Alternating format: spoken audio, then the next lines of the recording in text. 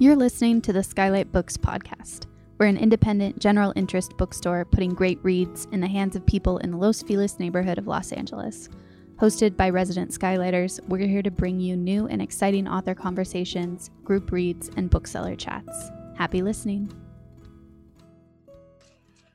Hello and welcome to the final episode in the Skylit series, a very special series about LA literature.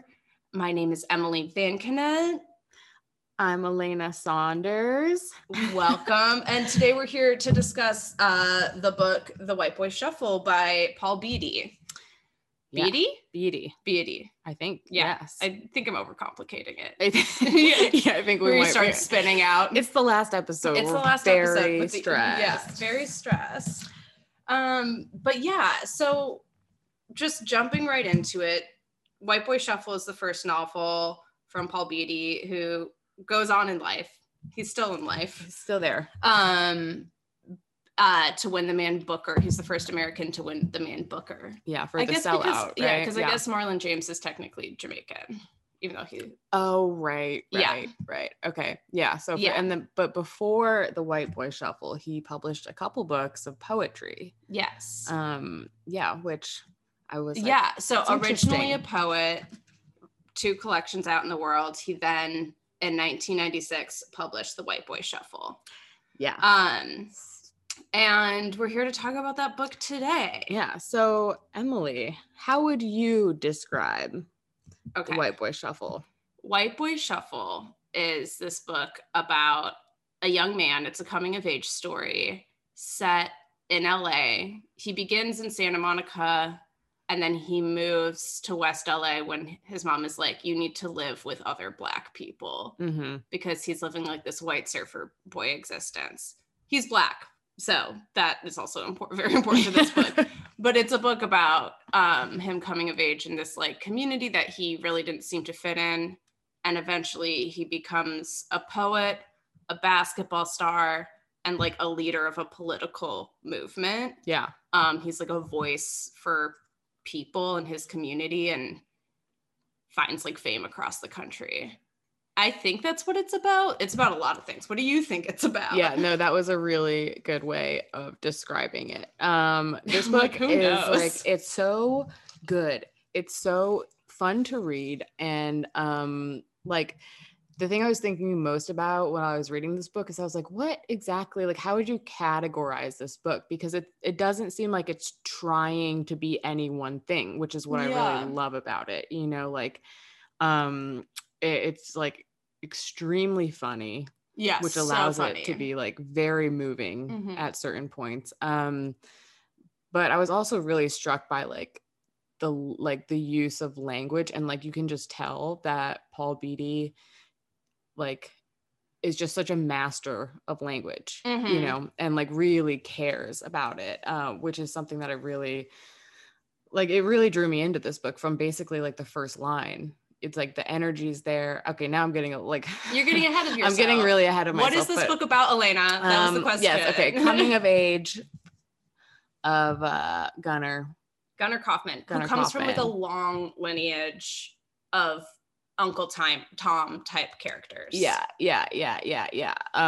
So like race betrayers, essentially. Yeah, which I also am saying that, and I'm thinking about the line in the book where he's like, white people love to use the phrase Uncle Tom. Me too. And it's like white people betray white people all the time. And there's like no designated term for it. And I'm like, so here I am saying Uncle Tom. I'm like, God, Paul Beatty, roast me for this. Yeah, I know. Whenever I'm trying to recommend a book to someone, I always have like, or when somebody asks me like, what's this book about? I'm always like, yeah, it's hard. Like, I don't know, but I just know that I enjoyed the experience of reading this book. And so like, that's how I feel with this book. I'm like, it is like a coming of age story. It's comedic, it's moving. There's like, you know, moments of historical significance in the book. But like that's like I would have trouble describing it as any one thing. You know what I mean? Exactly. And I think it's like it is satire, but it's also not like a complete satire. Like it's not I wouldn't even full. Yeah. Like he's satirizing aspects, I think, of like the Black experience. I think he writes more satire in some of his other work also, but yeah, it's like that level of comedy. But yeah, if somebody's like, I'm looking for a funny book, I'm like, this book is so funny. It's but like so funny. Would I say it's like a purely funny book? No. Yeah, I wouldn't be like, if somebody asked me for a funny book, I would like maybe hesitate. Like I'm like, if you like dark humor, this is for you for sure. Totally. But if you're looking for a light, fun time, I'd be like a little scared. Yeah, to like recommend it. Yeah, same. But I would still just be like, well, take it because it's amazing, and you have to read it. You have to read it. But you're right, because he does.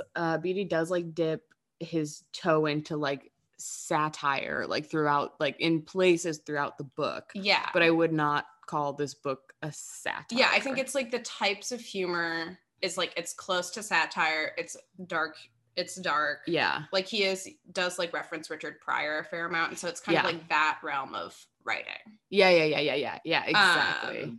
Yeah. Why did we pick this book, Elena? We picked this book, I believe because we were talking about because we had just come off of Acosta, right? Yeah. With that kind of political movement. And I think we were like looking for like the final chapter of this, because this is the final episode of this season. Yeah. Kind of the final chapter. And like, so this lands, it's set around 92. It's this year, 2022, is the 30th anniversary of the Rodney King riots. Yeah. And there is a dedicated part of this book to the Rodney King riots. Yeah. It's so much smaller than I thought. Yeah, which is something that I really loved, and that like we talked about a little bit before we started recording, but like the way that it's represented in the book is very like, it's just, it kind of plays into like real, like how we experience these kind of historic moments in real life, which is like, even if you're kind of in the neighborhood or in the vicinity of this like massive thing that's happening, you don't necessarily like, it's not like the main part of your life. You know what I'm saying? Does that make any, I feel like I said it better before. No, totally. I think that makes full sense. And it's like in the book, Gunnar is at basketball practice and his coach is like keeping him super late because he's like, the second you go out there, you guys are going to become revolutionaries. It's going to like alter your life, which it really truly does in many ways. Like Gunnar goes and there's so much that happens and it's like such a small section. Yes. And it's like mainly what happens is they take part in the looting, him and his best friend Scobie. And so he has two best friends in the book, Scobie and Paco Loco, who are like, we're going to touch on this also, but they're his best friends. They're really important to him. And they're like, very much help define him as a person. But yeah, they go and they steal this safe. Like first him and Scobie are like trying to find anything to loot because looting is fun. Yeah. And then they go and like, they meet up with one of Psycho Loco's friends. So they like meet up with Psycho Loco's in a gang. Obviously, his name's Psycho Loco, but like, and they're like, "Can you drive us home?" They're like, "No time." And so they go to meet up with Psycho Loco, who's gotten this safe. Yeah, he's getting this safe that he's been plotting to steal for 9 years, and so funny. They're stealing the safe, and like this is their whole thing during like this big major like historic moment, and they have like a nice moment where they like watch it all on the TV. And Gunnar has like a moment of like an epiphany of like, there's no way these like cops are getting away with like everything, everything. They're not, there's not one charge against them. And then so he goes looting. And then at the very end of it, his dad, who works for the LAPD as a sketch artist and is an Uncle Tom type character, as like every Kaufman man is, like shoots him with a rubber bullet while he's stealing this safe, and like he goes to coma. Yeah, and like beats him up. Yeah. And, like beats him up, his own son. And so I think like that, while it's a small moment in the book, is like a huge moment in Gunnar's life that pushes him towards being the revolutionary figure he'll be later in life. Yeah, I think it like makes him fully reject white society in like a way. Yeah. I also think like just to and his father. Yeah, and definitely his father for sure. Fucking hates his dad after that. I also thought like that moment is so it's so moving because like throughout the book the use of like violence is almost always tangled up with comedy, you know, but at that point that's like one of the very few moments where it really isn't. Yeah, it's just like very tragic, you yeah know? Like there's funny things about the looting for sure, but and like that and so you're like moment, yeah, but that moment it's just like you just like I think you experience alongside him like he like pops out to distract his dad. Yeah. He like hears his dad and it's just like a really big oh fuck moment. Yeah. And it's really tragic. And, you know, yeah, he's had a complicated relationship with his dad who's kind of estranged and also wants him to be behaving a certain way. Yeah. And this isn't to say that like Gunnar has had so many run-ins with the law before that. Yeah. I think he's just like the ways in which like the cops have pursued him is like because he is like a young Black man. And he had like when he was living in Santa Monica had kerfuffles with like beach police. Right. Yeah, exactly. And yeah, so he's like towing the line. Yeah. But there's like, yeah, you're right that it's like everything is so funny in that moment is like really serious. Yeah, and there's like a few other moments like that in the book where like, and that's what I think is so masterful is like, you know, because I feel like a lot of lesser writers would be writing in one, like this story could have been written in one tone. Yeah. Which would have changed the entire thing and made it completely like not interesting. But the way that this book is so many different things is what keeps the energy in the book moving forward. You know what I mean? The writing is so energetic and it feels like almost like thinking about it like a song. It's like that point in the book would be like the drums drop out or something. And then it's just like just this other thing. Like it's just like one aspect of the many layers of his writing is like suddenly gone. Yeah. It's like really astounding to actually look at like as a person who wants to write, you know, to be like, oh wow, that is like mastery. Yeah, really, to be able to be that funny and then turn and be like that moving, you know, like because I mean it's just really I just love this book. I really think I'm like I could not recommend this book more. Can I read my favorite funny violent part? Yeah, read your favorite funny violent part. Okay, so this is Psycho Loco. Yeah, so Psycho Loco is one of Gunnar's best friends who he meets upon moving to when his mom moves them out of Santa Monica to the more Black neighborhood Hillside. He moves in like next door basically. Yeah, and I'm honestly having trouble remembering what part. I just marked it because I thought like the actual line to line was so well written and so funny. But I think Psycho Loco is talking to his fellow gang members about leaving the gang.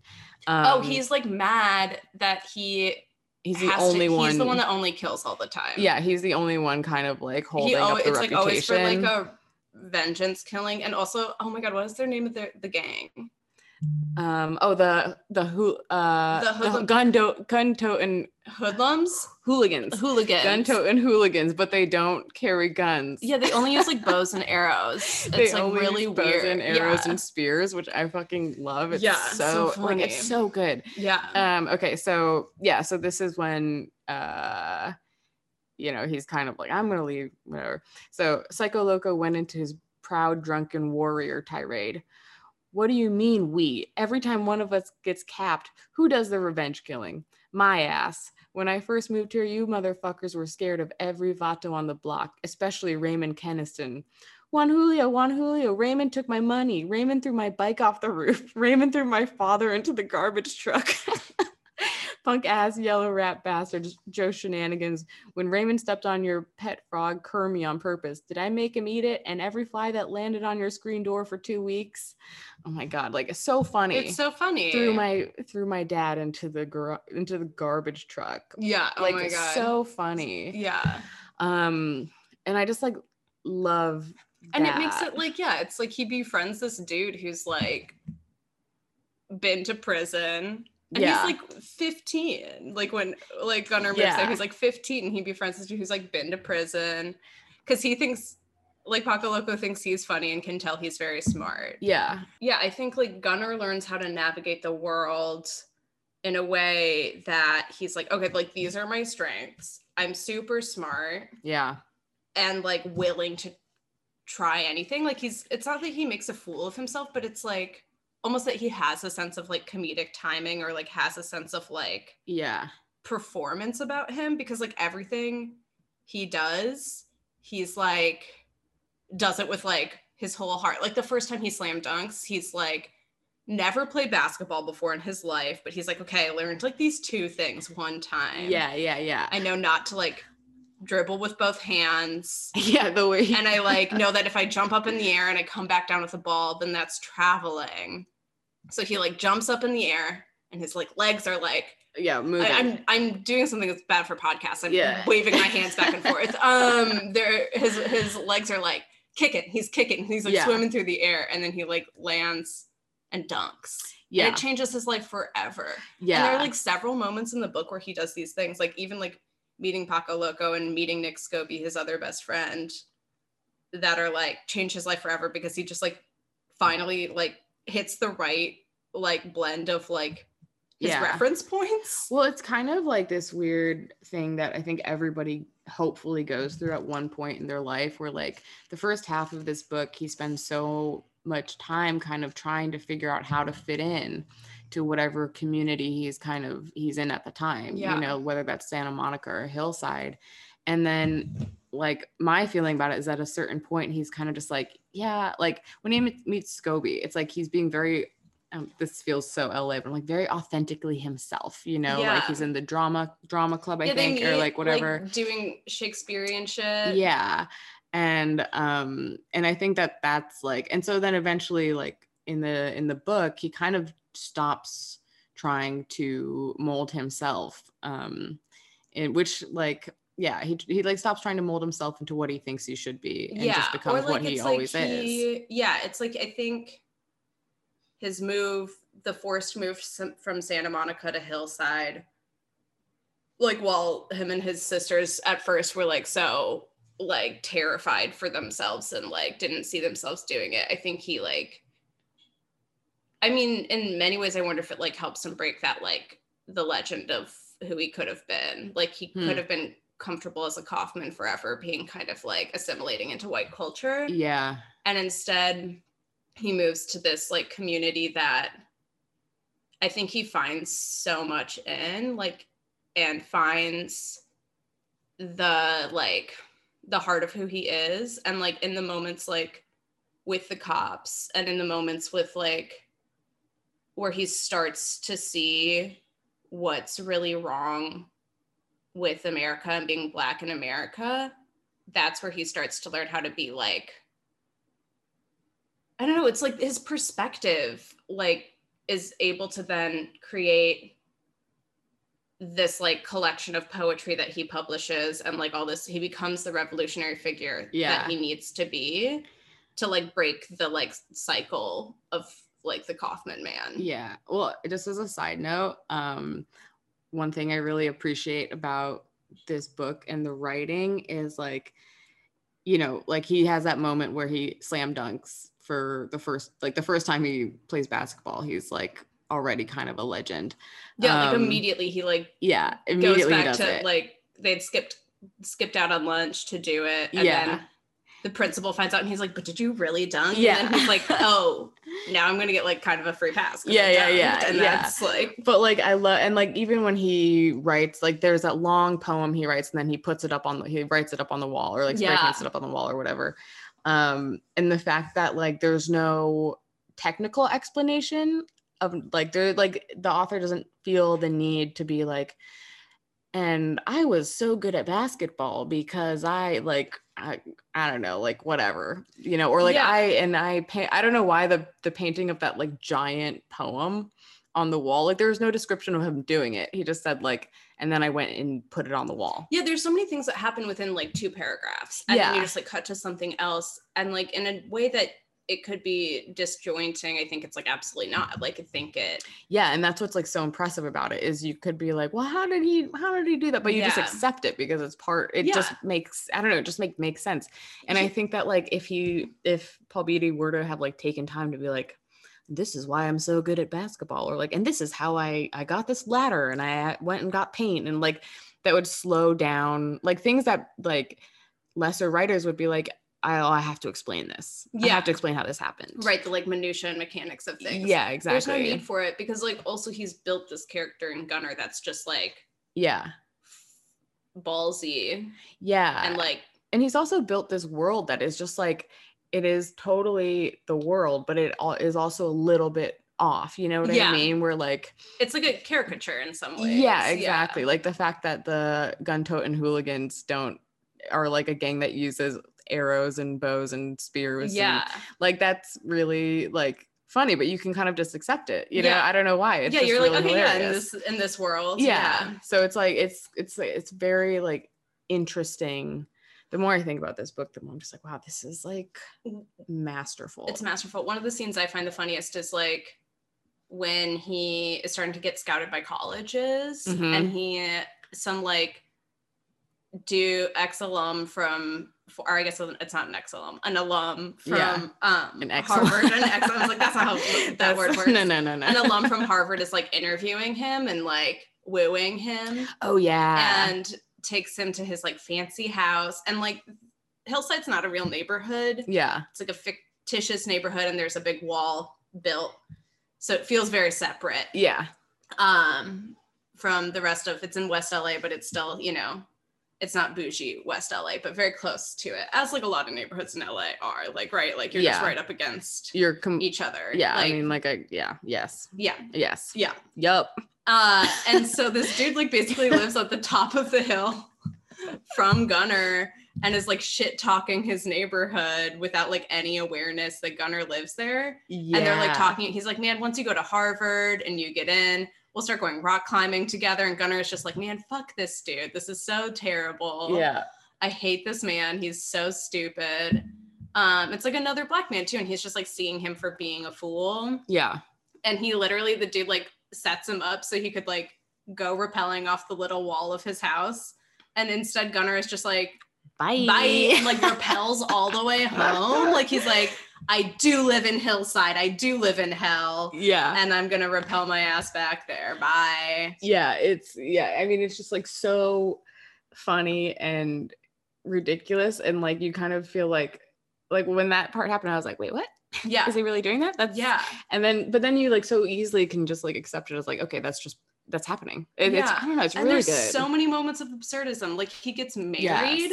Yes. In the blink of an eye, he's married. Oh my God. With a mail order bride. Yeah. Who's the best. I love her. Yeah. She's amazing. Yeah. The second that she sticks her hand up his ass. Oh my God. I was like, this is love. So good. This is perfect. Good. Yeah. Okay. So what did you make of the ending? Yeah. So I think like kind of to walk everyone towards the end, because so much happens in this book, it's hard for us to kind of like get to all the, like, while we're saying there's like the minutia isn't there, he's like working us the whole time. Totally. So I think to preface, as we said, Gunnar starts writing poems when he's 13. Yeah. He's a poet. Somehow he's getting published throughout the world. Yeah, which I also love that that's just like kind of mentioned on like, it's not like the main thing in his life, you know what I mean? Like that's just kind of, but he sells 126 million copies of his poetry collection. Yeah, Watermelon. Love it. And so he goes off to, after getting scouted for colleges, he decides to go to Boston University. Goes out there with his wife and with Nicholas Scobie. And you know, he's like working through a lot. and his time there. And ultimately during a speech at like a rally, tells everyone that the like answer for freedom as Black people is suicide. Yeah. And I'm going to just read, because it's a concept that's like introduced at the beginning. Yeah. And so I forgot about it totally until we got there. Yeah. You mean like in the prologue or whatever? Yeah, it's introduced in the prologue. So you know that he's going to be like the messiah for Black people. But yeah, I'm going to read this paragraph because I thought about it throughout the book, obviously. Okay, so it says, in the quest for equality, Black folks have tried everything. We've begged, revolted, entertained, intermarried, and are still treated like shit. Nothing works. So why suffer the slow deaths of toxic addiction and the American work ethic when the immediate gratification of suicide awaits? In glorious defiance of the survival instinct, Negroes stream into hillside California like lemmings. Every day, they wishfully look heavenward, peering into the California smog for a metallic gray atomic dot that will gradually expand until it explodes some 1,000 feet over our natural and processed heads. It will be the emancipation disintegration. Lunch counters, bus seats, and executive washrooms be damned. Our mass suicide will be the ultimate sit-in.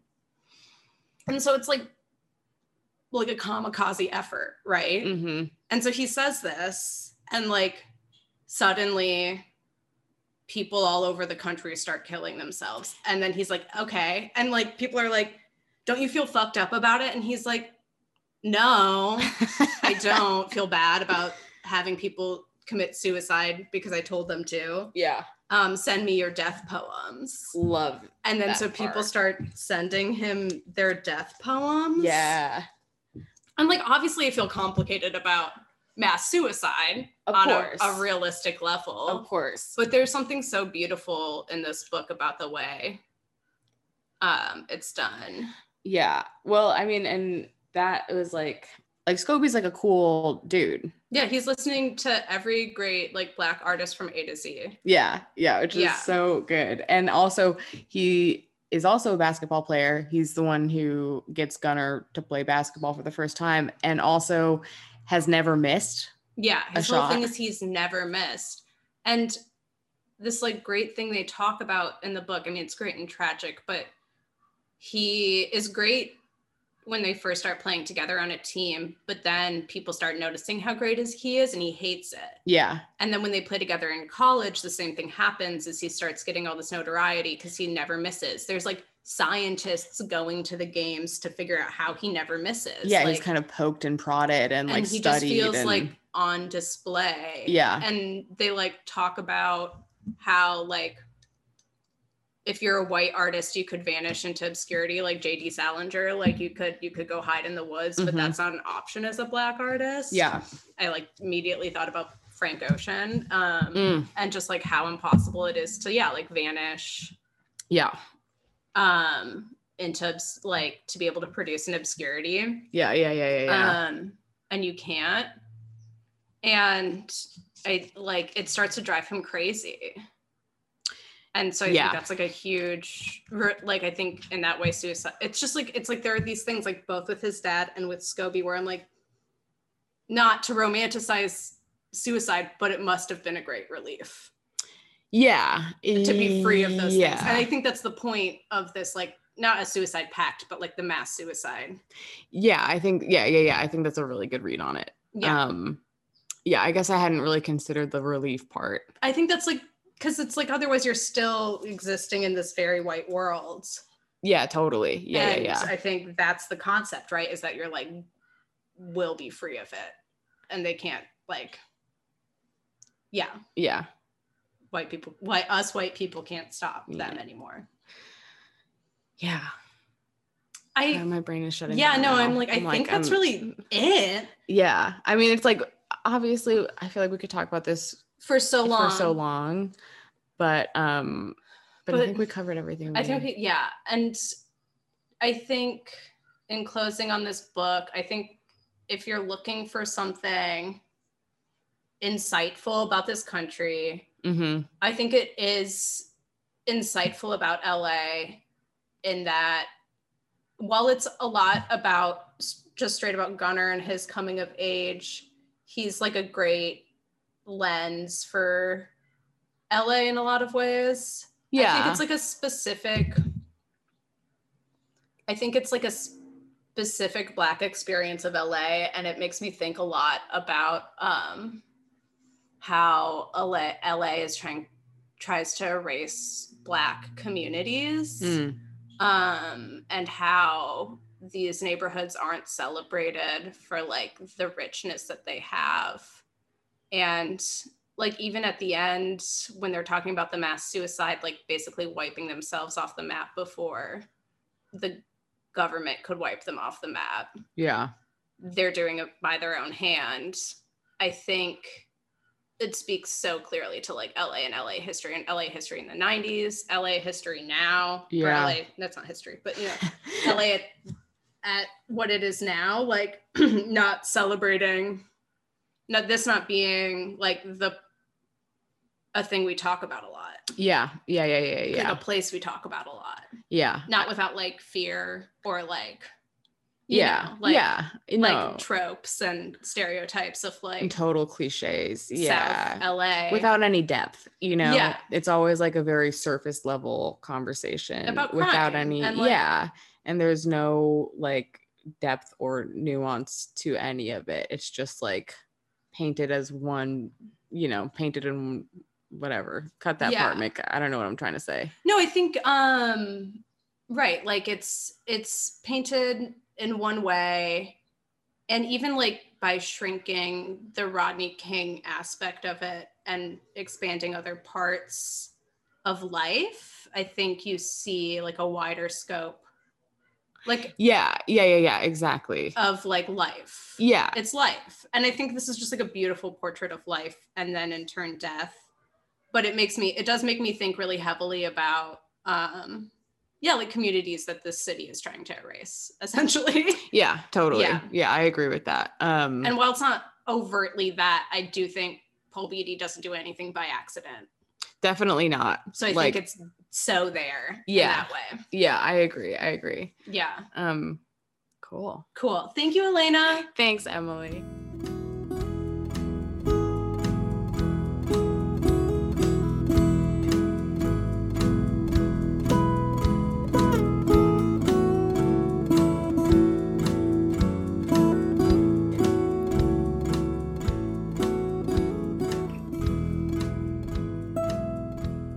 And we're back. We are joined on this episode with author Steph Cha, who is the author of Your House Will Pay, winner of the Los Angeles Times Book Prize and the California Book Award and the Juniper Song Crime Trilogy. She's a critic whose work has appeared in the Los Angeles Times, USA Today, and the Los Angeles Review of Books, where she served as noir editor and is the current series editor of the Best American Mystery and Suspense anthology. A native of the San Fernando Valley, she lives in Los Angeles with her family. Welcome, Steph. Hey, thank you for having me. Yeah, so happy to have you. I think when talking about like who to invite on this episode, you were like a clear potential person just because your book, Your House Will Pay, deals so much with the 90s and with race in LA.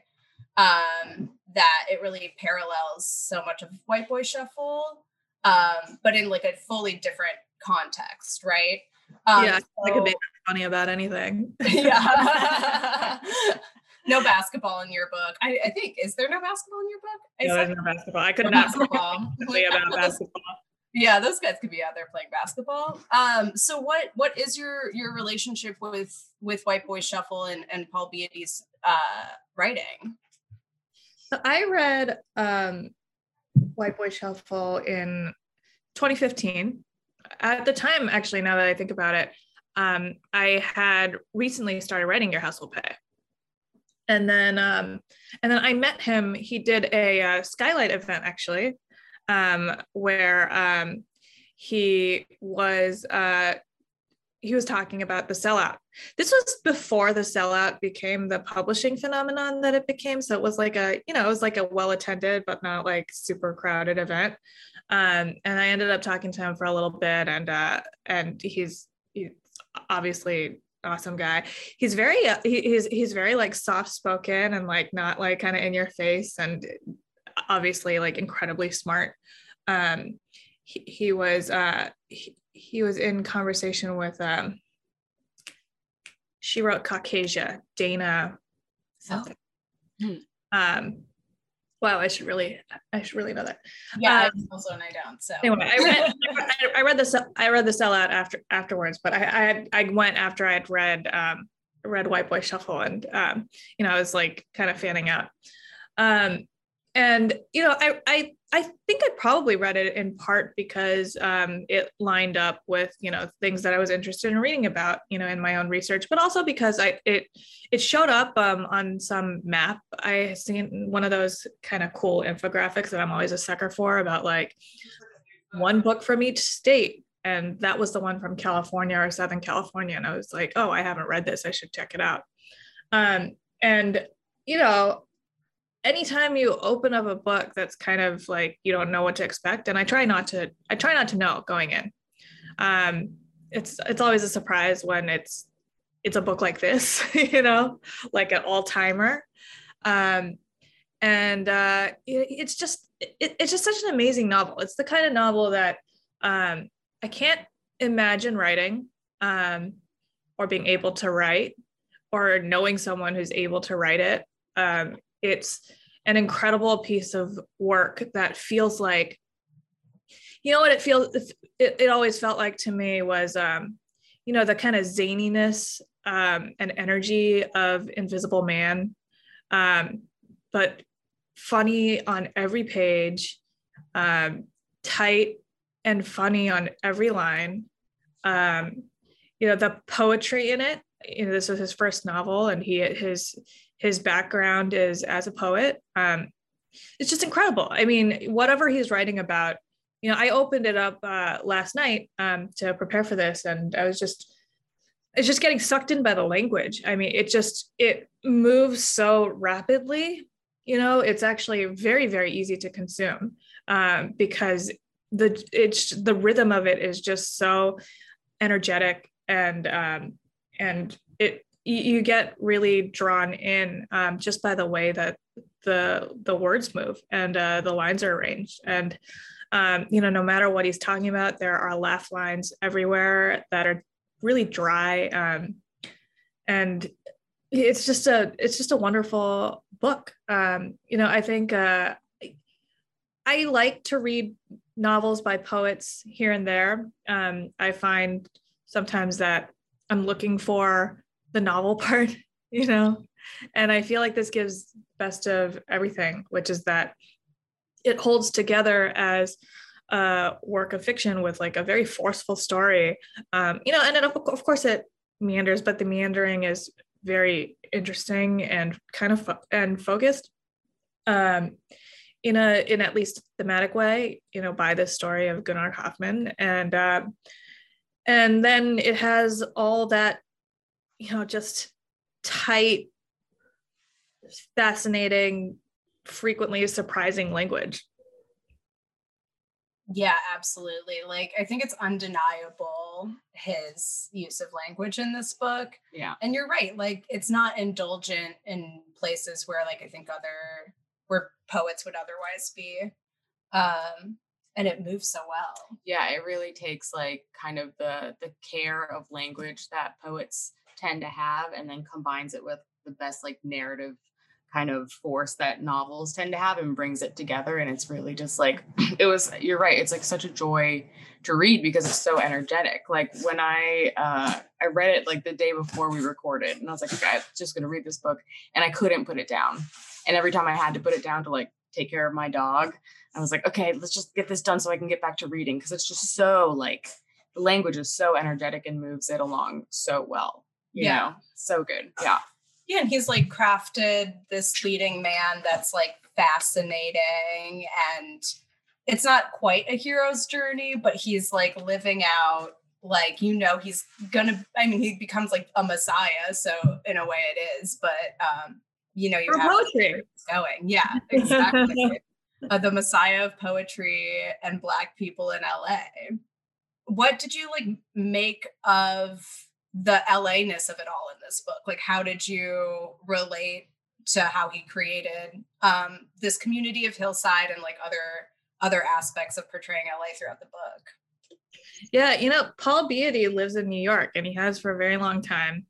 I think that he is staunchly a New Yorker now. He's not ever coming back here. But he, this book and The Sellout are very, very specific to Los Angeles and the surrounding areas. And the kind of I think Hillside is kind of a made up place that stands in for other neighborhoods, and in The Sellout there's an unincorporated area, or like a separately incorporated area that's right outside LA, and it has that feel of South LA, of kind of exurban LA, and it is very recognizable, and I love the story of the kind of in-betweener character who goes from Santa Monica like skate culture to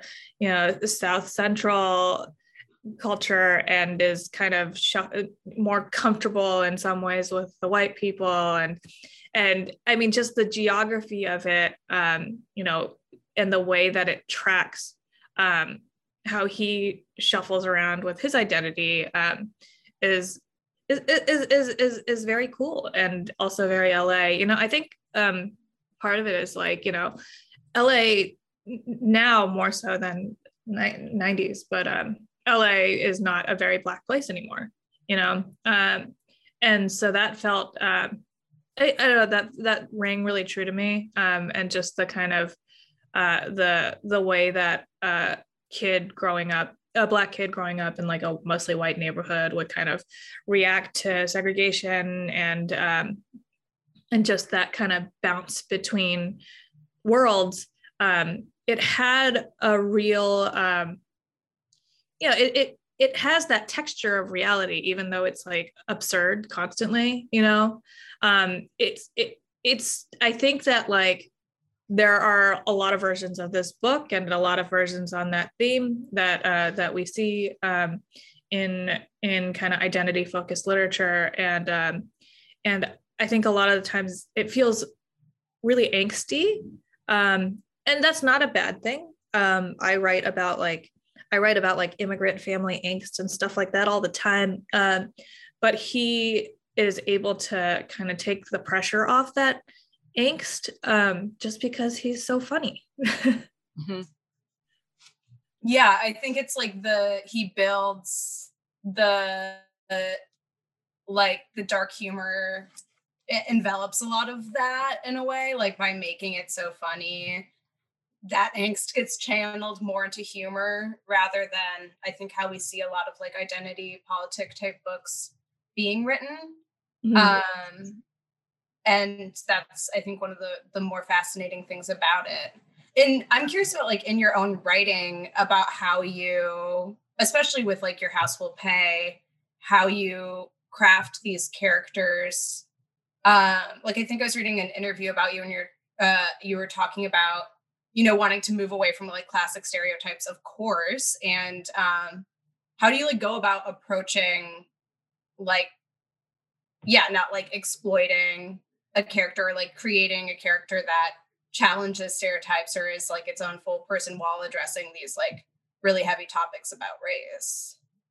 Yeah, I think my characters tend to be, especially in Your House Will Pay, I don't avoid archetype, like my Korean family has they have like a liquor store in their background. I wanted to write about Black men who have been incarcerated, and there is baggage that goes with those archetypes, right? And but I also feel like if you avoid archetype too self-consciously, then you you miss out on like the opportunity to write about the way that people live, because, you know, for example, like that kind of Korean family, like that's like a very common experience in that community, right? And yeah, a lot of Black men go to jail for various reasons, and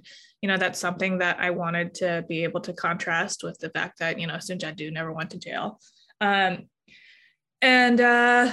So once you know that you're dealing with archetype, it is extra important to avoid falling into stereotype. And the way that I do that, at least, and I think that the way that most writers are able to do it, is you treat your characters like individuals, you know, just like you would people in the real world, right?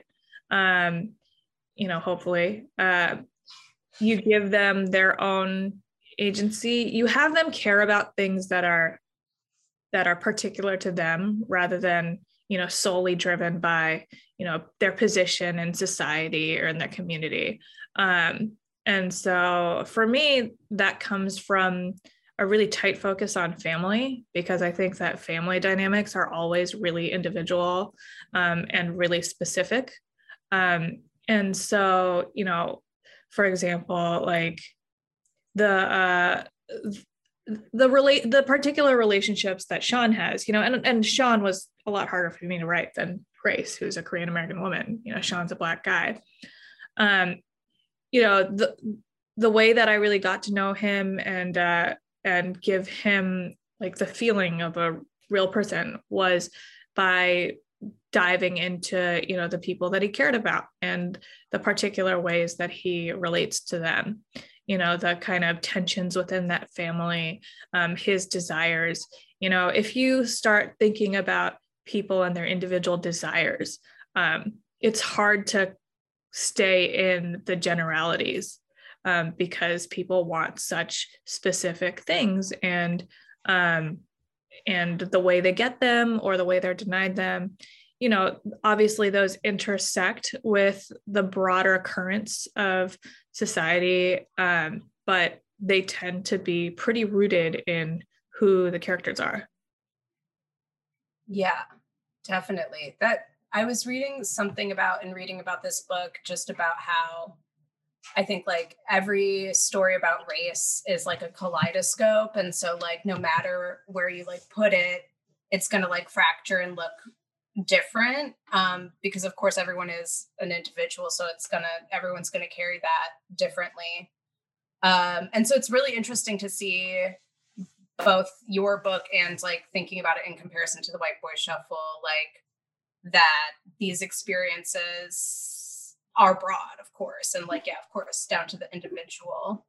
I think something that I have noticed in the last, you know, since it seems like publishing has given, you know, a little bit more space to writers of color, you know, I think something that is still harder is for writers of color to write books like this one, which is fucking weird. You know, he's like a weirdo. He's a weird guy who writes weird books. And I think The Sellout even, I don't think it was expected to be as big as it became, because I think I remember around holiday time, like my friend was trying to find a copy to buy his dad for Christmas, and he like couldn't find one because they didn't print enough. Because they were like, who's, you know, I don't think like anyone expected this like strange ass poetry to, you know, win the first Booker Prize by an American and become like a smash hit. And, you know, even now, like years out from The Sellout, you know, Paul Beatty is kind of in his own little lane. Like he's not, there aren't like droves of Black writers who get to write like whatever they feel like. You know, I think there's still kind of a little bit more of a focus on books that have, you know, this kind of, I mean, look, and this is a book that is very deeply about racial issues and identity and social problems. But I think that it comes at it from such a wacky, oblique angle that I think that it's a weirder book. And it doesn't have the reach of The Sellout just because it didn't have. I doubt it had that kind of marketing behind it. Yeah, I'm like rambling now. No, but those are great points. Yeah, absolutely. Yeah, like it's like, I think that's absolutely true about Beattie's writing. It's just that like he is operating in a space that no one else is able to. And I think it's also having established himself as that type of writer far before like the contemporary movement we're seeing in like how fiction looks right now, which is a lot more thoughtful, like in interior thought, kind of the anxiety of contemporary writing. I don't think you could find anywhere in Beattie's writing. It doesn't read like a 2020s novel, and neither does The Sellout. Right. It's like, I don't think you can like go to school to like learn how to write these books. It's just reading about him at school too, like clearly everything at school, everyone was like, you shouldn't be a writer, you're bad at this, like whatever you're doing is not working. So, school's not always the answer, kids. Yeah. I'm curious about like how you like thinking about this book and thinking about your book. They both have like so many cultural reference points, and like obviously it reflects so much on the history of LA. How do you like research and then like decide how you're going to pay homage to like the specific histories of LA? Oh yeah. So maybe that's kind of what I was starting to think about too. Yeah. I mean, look, I'm a very concrete writer. Like, I come from PI novels, which are very grounded in, this is what's outside my window, and this is what happens when you like drive around the city. This is what you're gonna see, and in some ways, it's like it's a kind of direct capture as much as I can of the people that the people that I talk to, the places that I see, the kind of dynamics that I'm able to absorb. And so that comes from, kind of growing up in LA, knowing a lot of people who grew up in LA, and, driving around LA, just knowing this place. I only write about LA, like pretty much. It's, I find it really fascinating and also like really endless. There's no exhausting of the material, and so, my writing is it's driven by kind of like lazy research, which is just talking to people about their experiences, reading some books, watching some documentaries, watching old news footage, stuff like that. It's very, I try to kind of, it's not journalistic. I'm not a journalist, but it is like kind of going around and like picking up pieces and trying to kind of weave them together into something that feels convincing because it's made up of like the fabric of reality, which is like not what Paul Beattie does. I think he does some of that, and it's obvious because like there is something in these books in the White Boy Shuffle that feels very, it feels very lived in, and it feels very kind of brought in from LA, but its surroundings, but it's not like, you would not describe this as a grounded book. It is it's very fanciful and freewheeling. But I think, I wouldn't be surprised if like his kind of method of kind of gathering those pieces also just came from, a little bit of natural experience. And then he kind of puts his like magic dust on it.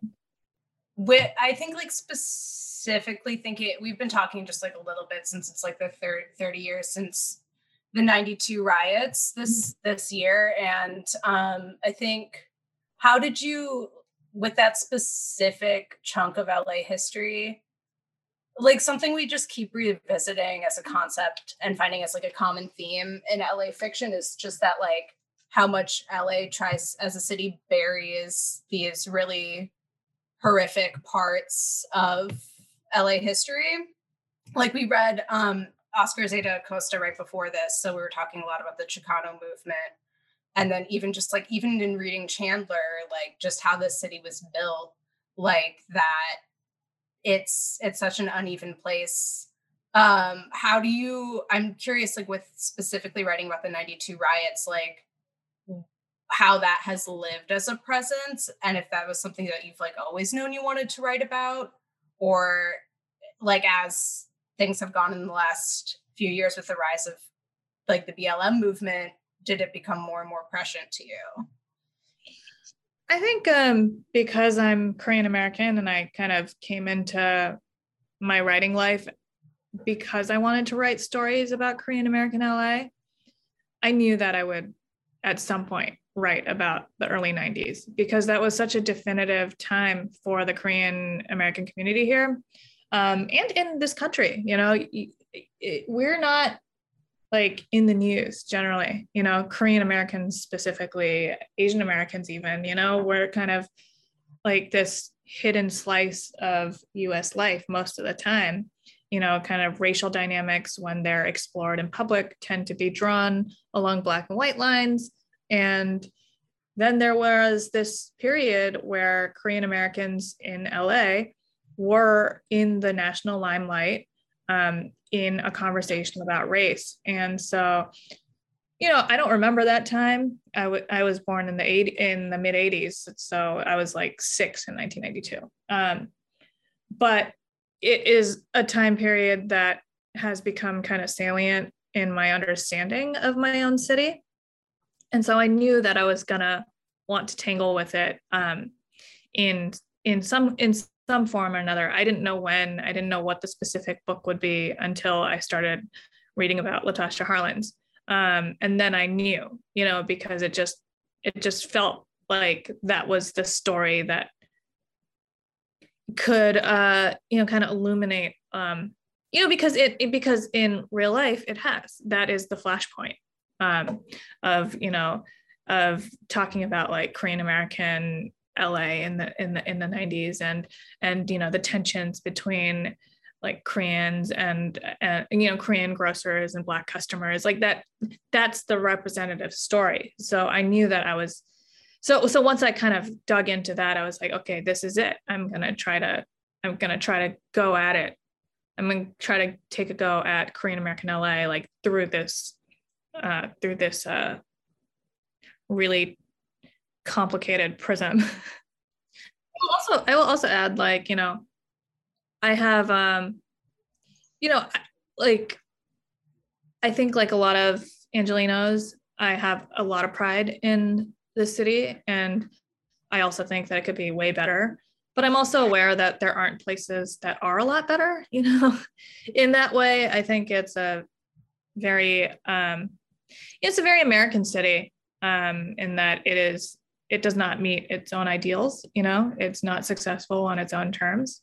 But it's hard to see a place that is. So we always have to kind of strive for something that we haven't seen yet, which is frustrating and scary, and yet totally necessary. You know, and I think that's and I think that kind of connects with like Hollywood culture, and, you know, this separation between image and reality, that is inherent and to every American place, you know, maybe every place in the world, but also, you know, kind of ties in with the fact that we are the dream factory. I think that like LA literature specifically is such an interesting like representation of LA, because it's like kind of the only place where Hollywood doesn't seem to exist all the time, or doesn't need to like be in it. Yeah. And so I often wonder if like that's why LA doesn't seem like a literary city, which it is, but that's why we made this podcast, is because people don't think it is. So I'm curious what your like like your idea of like the LA literary city is, or like what the future of LA as like a literary city could be. Yeah, you know, I grew up here, and it wasn't until college that I read an LA novel, you know. And it was in short succession, because it was in a class on American detective fiction. I read The Big Sleep and I read Devil in a Blue Dress. And I was just like, whoa. Like, yeah, The Big Sleep was the first one. And Chandler is, you know, in a lot of the ways, the reason that I became a writer, you know. My first book was like a direct response to a Chandler novel, you know. And I think that what really struck me about both of those books, which are period novels, you know, written many, many years before I had read them, is that like they kind of captured a different LA from the one that I knew, but I could recognize it. And it was the sprawl of the place, that feeling of multiplicity, and like kind of endless possibility. That also goes with the PI genre, by the way, that really fascinated me. And so that's how I came in, you know, with this idea that like LA is this place full of mystery, full of these neighborhoods where you can kind of walk or drive a couple miles and, you know, go from world to world. And that's what struck me about those books, you know, almost 20 years ago. And that's kind of still what keeps me at the table. The fact that you can never run out of stories to tell. And since publishing, I mean, and you know, since before publishing too, but like since coming across Chandler and Mosley, you know, I've read a lot more LA fiction, but it's more because I seek it out. You know, this wasn't stuff that was like assigned in class, you know, even in LA. And yeah, it's really vibrant, you know, and I know a lot of writers who are based here, a lot of writers who are from here, and the things that people are concerned with, you know, even within the subset of people that like write fiction, you know, it's pretty broad, and it captures a lot of the different facets that make up this place. You know, I think I'm very proud of LA's literary scene. And literary culture. You know, I think Skylight is a big part of this. You know, I obviously love this bookstore. You know, I met Paul Beatty there. You know, I've met a lot of friends actually at Skylight. Yeah, it's because it's a hub of the LA lit scene. You know, but it's very rich. It's very accepting. I think I forget who said this, but I think J. Ryan Stradle said this to me. He said, you know, in like New York publishing is such a big thing and it's so dominant. And in LA, we're just all us like little fiction writers are like, we're like over here, and then like Hollywood is right here, right? And there are like a million screenwriters. So we're just kind of like, you know, the fiction crowd is smaller, and we're not really like the main thing going on here. None of us are famous, you know. It's just, so we just get to like write our books and like hang out and talk about them. It's great. So chill. I love it. Yeah. I really think it's like a fantastic note to end this on and to end our season on, because like what a positive vibe for LA writing. And it's been so great to talk to you and like, yeah, just have such a fabulous representative of the LA scene with us. Yeah. Thanks so much for having me. I mean, you know, Skylight has been a big part of my life this last 10 years. So yeah, happy to do this. Amazing. Well, thank you so much, Steph. Yeah, thank you. Thank you for listening to the Skylight Books podcast series. Please don't forget to visit our website at skylightbooks.com and make sure to follow us on Twitter and Instagram. Also, don't forget to subscribe to this podcast for more author talks and bookseller conversations. You can find us on Podbean, iTunes, and Spotify. Stay safe and healthy, and we hope to see you back in our store soon.